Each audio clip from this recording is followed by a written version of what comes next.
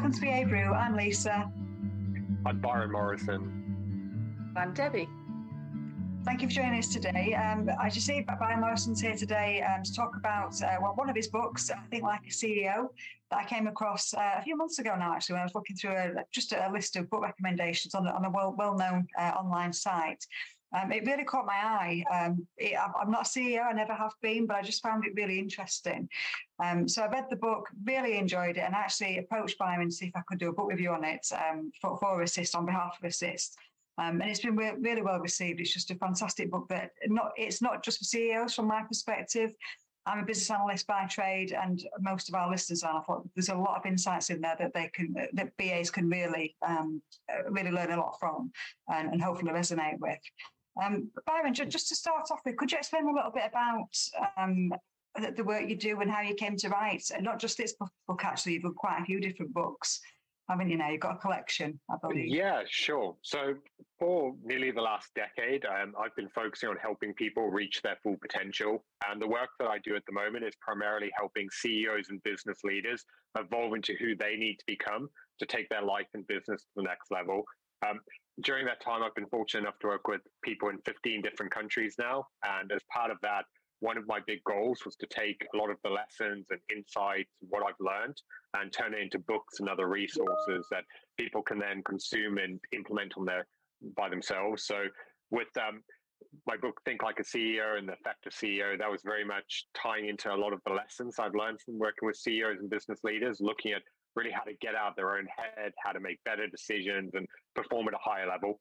So that's just a good bird's eye overview of what I've been doing. Oh, fantastic. Yeah, actually, so I've obviously asked Debbie to join us today because Debbie is our managing director and obviously can resonate with a lot of the content that you've got and that you know about. So Byron, you mentioned the decision framework, and actually that's one of the things that I really enjoyed from your book. There's 4 different steps that you talk through to really help somebody make, I suppose, a bigger picture, really important decision. I really think that's, as analysts, I think that's a fantastic tool. There's a real framework there around making decisions. Could you talk to the audience a little bit about that, please? Yeah, before I share that, I just need to take a step back slightly and just give some insights into what actually it takes to make effective decisions. Because when most people are going throughout their days and their life, they make decisions based on where they are in the moment. They look at their current problem, situation, and depending on how they feel or what they want, they make a just choice or decision on what to do. And the issue with that is a lot of the time, that's going to be based on impulse. It's going to be based on in the now satisfaction or choosing comfort or pleasure. And a lot of the time, that's going to have long-term consequences, which are going to take you away from where you actually want to be. And this is why, whether you're a CEO or you're in any other role, what you're doing in your life, if you want to get to that next level, you need to start making choices based on where you want to get to, not based on where you are. And what that means is you need to start looking at the bigger picture. Instead of just focusing on what's happening today, you need to think 5 steps ahead. You need to ask yourself, what is going to be the consequences of me taking this action, both positive and negative? Because if you, let's say, for instance, you're procrastinating over launching a new project or having a difficult conversation, in the moment, it cannot seem like a big deal. It's just something you don't really want to do. But the long-term consequences of not facing that can cause situations to spiral out of control. It causes a ton of stress and overwhelm, and it can have negative impacts on your growth. Whereas actually facing it and taking action on it right now can also get you closer to where you want to be. So you need to start looking at decision-making and actions you're taking in the bigger picture of what you're doing. And then that ties in nicely to the framework that you mentioned for really big choices in your life. To make sure that you're actually looking at them in the right context, you need to look holistically at what's going on. You need to make sure you're factoring in all the different variables, because that's going to go a long way in allowing you to make the correct choice, even if in the moment it seems uncomfortable or something that's risky or you don't want to do. So that's where the 4 steps come in. It's really breaking the decision down into 4 different quadrants. The first is, if I make this decision, what will happen? The second is, if I don't make this decision, what will happen? And then the other ones are, if I make this decision, what won't happen? And the final one is, if I don't make this decision, what won't happen? So I break that down in the book, but it just gives you a good perspective of really looking at it from every angle. So that you can look at, okay, this is all the information, this is all the steps that can come in, this is how it could play out. So that you can then make an informed decision. It's going to get you closer to where you want to be. Yeah. That's great. I think it allows you to probably take the emotion out of it a little bit as well. Like I said, if it's a big, really big decision that's going to impact the rest of the rest of your business, the rest of your life, even. I suppose it's that important, isn't it? That you get that decision right. You make the best decision you can at that point in time. No, it's fantastic. Yeah, because a lot of the time when you're faced with a big decision, emotion comes into it, and if you just focus on the immediate problem, a lot of the time you'll talk yourself out of it. Let's say you want to launch a new avenue in a business. If you just look at the current situation, you can see, oh, it's too much of a risk, or there's too many things that could go wrong, or it's going to cost too much money to get it off the ground. If you just focus on that angle, it's always going to seem like it's the wrong decision. But when you start looking at, okay, what could happen as a result of that? What new opportunities could it open up? Where could it get you to where you want to be? And everything else involved, suddenly it can actually seem like the right path. So this is why it's so important that you look holistically at 5 steps ahead. What is taking this action going to allow you to do, or what is it going to hold you back from doing? That's how you really start actually making more effective decisions, not just in business, but every area of your life. Yeah, absolutely. So Debbie, you are actually quite a fan of holistic thinking anyway, aren't you? Would you think that decision framework would really help you in your work and life? Yeah, I think it's really interesting because you've mentioned a key word to it, Byron, which is holistic and holistic thinking, because one of the things we always strive to do is to think about everything holistically. And when it comes to decisions, I love your 4th point, what if you don't make the decision? Because I see a lot of people in all sorts of different situations leaving it so that the decision almost makes itself. And to a certain extent, I know in the book you talk about mindset, and it comes back to mindset a little bit for me there, because I always say, if you're not going to make a decision, decide not to make the decision. Don't just let it go. So not making the decision becomes an inevitability, because actually all you're doing is pretending to yourself that you've done something when actually you've just let something drift. And I think that's a really, really important point. I like the framework that you've come up with too, because decision making is something we all do all the time. But if you are a CEO or a managing director, quite often you're making decisions that are going to affect other people's lives. And that's quite a lot of responsibility on your shoulders there. But actually, I completely agree with you. If you are looking at, well, where are you intending to go with this decision? What are you intending to move towards, rather than that, what are the facts at the moment, rather than looking a bit further ahead? I think you can get very locked into a spiral of quite narrow decision making, and you can lose that holistic view. The other thing, I don't know what you think about this, Byron, but I see organizations where the executives seem to make decisions to follow their competitors. And I always think that's an error. But I see it in business all the time. What do you think about that? Yeah, it's such a common thing, especially if you look at best practices. A lot of the time they say, oh, you need to compare to research, you need to figure out what everyone else is doing in the market. And in my experience, that can lead to a lot of short-sighted decisions, because you don't know the full reasons behind why they're doing something. You don't know how their business is set up, their goals, where they're trying to get to. So if you try and copy something, you're already behind, and you can also do it for the wrong reasons. That's one of the big reasons why whenever people ask me about other people in my space, my answer is honestly, I don't know. I pay very little attention to what anyone else is doing, because I've had that in the past, especially when I first started, where I get too caught up and then comparing what I'm doing and then making assumptions on others. And it just keeps you stuck in your own head. And this is why you need to focus on, okay, where do you want to get to and what needs to happen? But building on what you said with the whole mindset thing, I think another interesting thing to throw in there is recognizing that you're never going to know the alternative to any decision you make. And a lot of people become their own worst enemy because they get stuck in their own head and they overthink, or they want certainty and to know exactly how it's going to play out before they take the action, whereas there's no way of actually having that. So that's why they stall and put it off.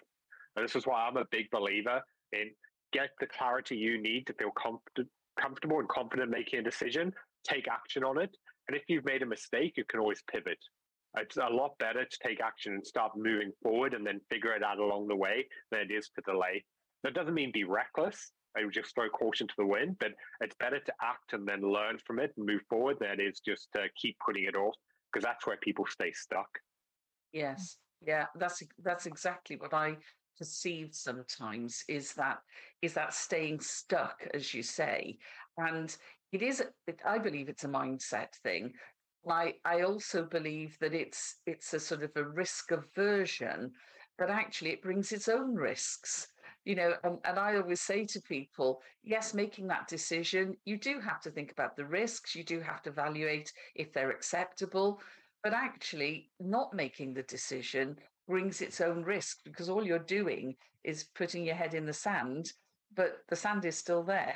And Yeah. therefore making the decision that, you have to balance it all, obviously, but sometimes to think, well, it's too risky, so I'll do nothing is a huge error in my experience.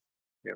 People also tend to blow the risks out of proportion and they make it up to be this huge catastrophe and end of the world. Whereas even if it does go wrong, chances are they'll find a way to fix it or to get back on track. So I 100% agree with you. I'm a big believer. I would rather make a decision, it'd be the wrong decision and move forward than stay stuck. But this is how most people's brains are wired. They want to cling to comfort and security. So they'll hold themselves back in most areas of their life because they're too worried about what could go wrong. And part of the reason why I've been able to get to where I am is developing that mindset of not worrying about failure or setbacks or things going wrong, because that's part of the process. It's learning to embrace that and to dive in and then just trust that you'll figure out a way to get through. I think that is a big turning point that where a lot of people, when they embrace it, that's how they start moving forward. Yes. It's interesting, isn't it, Lisa? Because you're an accredited growth mindset consultant. I don't know if you know this, Byron, but Lisa is. The mindset is very important to you, isn't it? Absolutely, yeah, absolutely. Yeah, we've tried and move. Well, some people are very set in a fixed mindset, or maybe not about everything, but certain things in terms of believing, what they can do or what they can't do. And the consultancy, it's all about sort of moving towards that more growth mindset and believing that, give it a try. Even if you try, you'll be further along than you were before, along the scale from fixed to growth. So, it's a really interesting concept. Yeah. I think, sorry to interrupt there, but one really interesting thing that you said there that I think is a big takeaway for people listening is recognizing that trying is making progress. Because a lot of people hold themselves back because they want to get everything perfect straight away, or they fear that they're going to fail, they're going to get judged, they'll be rejected, or whatever it is. So they avoid taking action. Whereas actually, it's when you try and you fail, that's when you figure out what not to do. It's how you get the biggest lessons of how to move forward. And that's why failure is actually your greatest opportunity for growth. And that's why trying and failing is only a bad thing if you don't learn from it. And when you can really embrace that and you can recognize that's part of the journey, you can take all that pressure off yourself. But so many people I see are holding themselves back because they're worried about what's going to happen if they try and they don't get it right. Whereas nothing that you're good at in your life right now, you were amazing at to begin with. All of it was because you showed up, you put in the work, you figured it out, and you got better over time. Yet we seem to have this perception of, if we don't do it right straight away, we're not good enough. Whereas actually it's the complete opposite. And once you can recognize that, that's when you can actually start building momentum. Yeah, absolutely. I think that's an interesting statement as well, because let's face it, you can never ever get to a point, or you shouldn't, where you think, I have now nailed it. I can now stop moving and developing, because that is the point where you go backwards, isn't it? So continuing that momentum is also critical. And I think if you understand development, momentum, learning, you know that, trying things, usually some things will go okay. Some things maybe don't work quite as well as you'd hoped. So you can adjust and adapt, but you're constantly moving forward. And I think that momentum and understanding momentum is really, really important in business, because it then says to you and to everybody else, we know we've got to continuously improve because the world changes, different ideas come into play, and therefore we're never ever going to reach that point where it's absolutely perfect. We're always going to need to be looking at it and saying, okay, where's the momentum to do something else now? And Lisa and I work in business analysis, business change. So we're very used to change. But obviously some people, they find that difficult. But I have seen it so many times where people say, okay, that's enough now. I've had enough of learning. I've had enough of moving forward. Now I'm going to stop and relax. And at that point, you go backwards, and you see it in organizations. And I think historically, we've seen it with organizations that maybe have had challenges or have even failed, where they've sort of got to that point of almost complacency. I don't know if you've seen that, Byron, at all. Yeah, all of the time. And it's just when people get stuck in that comfort zone, because that's where they start making short-sighted decisions or they stop actually growing and moving forward. And this is why I'm a big believer, and you have to keep developing yourself. Even from the CEOs I work with who are running billion-dollar companies, they always know that there's always another level. There's always area that you can improve. Even if it's just a little bit, that's how you develop an edge. And one of the examples I always give is looking at elite athletes. Every single day, as good as they are, they're practicing, they're doing the same stuff over and over again. They're looking for ways to improve, and that's what makes them the best in the world. And if you want to really live a life that other people never will, you have to be willing to do the things that other people won't, which means you have to keep pushing yourself to improve, figure out how can you grow, how can you get better, and how can you develop. That's what makes you world class. But on the other side of that, a lot of people, the reason why they become unfulfilled and unhappy is because they're not pushing themselves. Every single day they're going through the motions, everything's exactly the same. And that's where, like you said, they get complacent.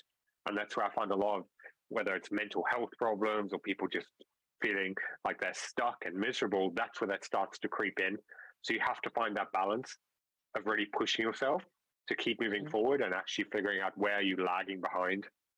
Yeah, absolutely. I think we never the finished article, are we? We always need to keep on developing and moving. Just in terms of your, so one thing obviously you need is you need energy to do these things, to be a CEO, to be a business analyst, an athlete, whatever it is. Something else that I found really interesting in your book was in your course actually, was the traffic light management system. Where I think you've grouped it into like red, amber, green in terms of your energy levels, so to make sure that people can keep on with that momentum and keep pushing the business forward and the personal life actually as well. Yeah, I'm a big advocate for energy management, and I find most people never stop to think about their energy. So this is why when I'm working with clients, we track their energy and how they're feeling every single day. And the way that I position it is I call it their state of flow. So the way anyone listening to this can do it themselves is every single day you mark yourself, were you green, as in everything just flowed perfectly, it was a really good day, you showed up, took action, everything was fine? Was it amber, as it was stop, start, not great, but not terrible? Or was it red, as in you just couldn't get things going, you weren't motivated, it was just a bit of a disaster of a day? And the reason why we track this is a lot of the time when someone gets burnt out, it's a compounding effect for weeks and months where they've been going through the motions, their energy's down, they're depleted, and all of a sudden they just feel completely wiped out. So this is why by tracking this over an extended period of time, you can look for correlations. If you have several days in a row where you're yellow and red, that's when you can start to see, okay, what's going wrong here? What am I doing or what am I neglecting that's causing this to happen? And then you can hone in. It might be a case that you've been sacrificing sleep. Maybe you haven't been eating properly. Maybe you've had excessive stress or whatever's going on. You can figure out the root cause and focus on fixing it before it continues to spiral. So it's just a really simple and easy way to just figure out, okay, how are you feeling and what's going on right now, which over the long term is going to have a big impact on your longevity and how you can sustain momentum, which I've still yet to come across anyone who actually thinks that way. And that's why it's something that when I'm working with my clients, we build in to track, because it's all about that long-term success. Yeah, no, absolutely. I think something I found as well was you kept using a phrase over and over in the course, was non-negotiable, about different things that help you sort of manage that energy and the stress and things like could be going to the gym, going for a run, whatever you do to sort of relax. I really like that phrase, non-negotiable, just to make sure that you're keeping that optimum health. Debbie's actually, I don't know if you know this, Debbie, but you're really renowned for having so much energy in terms of sort of running a business. You've got a family, you're doing different publications all the time as well. How do you manage that energy, Debbie? What do you do to energize? It's really interesting actually listening to Byron, because I am quite disciplined about certain things, and I always have been. So sleep, I am absolutely disciplined about. Okay. I know what I need, and I know that I need to have it. And so I'm absolutely focused on that. I'm very sort of organized in terms of meal times and all that sort of thing because I know what I need basically. But I'm one of those people that I know which activities take most of my energy, and I know the ones that take less energy. And I do something that's I'm not sure many people do. I was talking to one of our colleagues the other day, and he was talking about making sure that he has an hour at lunch to go for a walk to completely, refresh his brain and all that type of thing. That doesn't work for me. Okay, I know it doesn't work for me because I've tried it and it just makes me feel like I'm wasting time when I could be doing something productive. But what I do know is there are certain tasks that really take the stress away. And they're very mechanistic tasks, but they're things I enjoy. And one of them, to give you an example, which is going to sound a bit odd, is I really like tidying up slides, PowerPoint slides. I find it really enjoyable. And it's such a mechanistic, but I find it quite a fun thing to do that if ever I'm feeling a bit low energy, that's what I tend to do is something like that, which to a lot of people would be doing work. But to me, it's actually doing something that I really enjoy doing. And I like making things look nice and organized and formatted well. And it really restores my energy. So, one of the things that I always think about is that it's a very personal thing. And I don't know what you think about that, Byron, because to me, it's a very personal thing. Yeah. I think this is where it comes down to having the self-awareness of what works for you, because we could talk till we're blue in the face about the best practice and way to do things, but it's not going to work for everyone. And this is why I'm such a huge advocate of there's so many tools and strategies out there and ways that you could do things. You're going to have to test it and figure out, okay, what gives you energy, what makes you feel good, and then stick to that.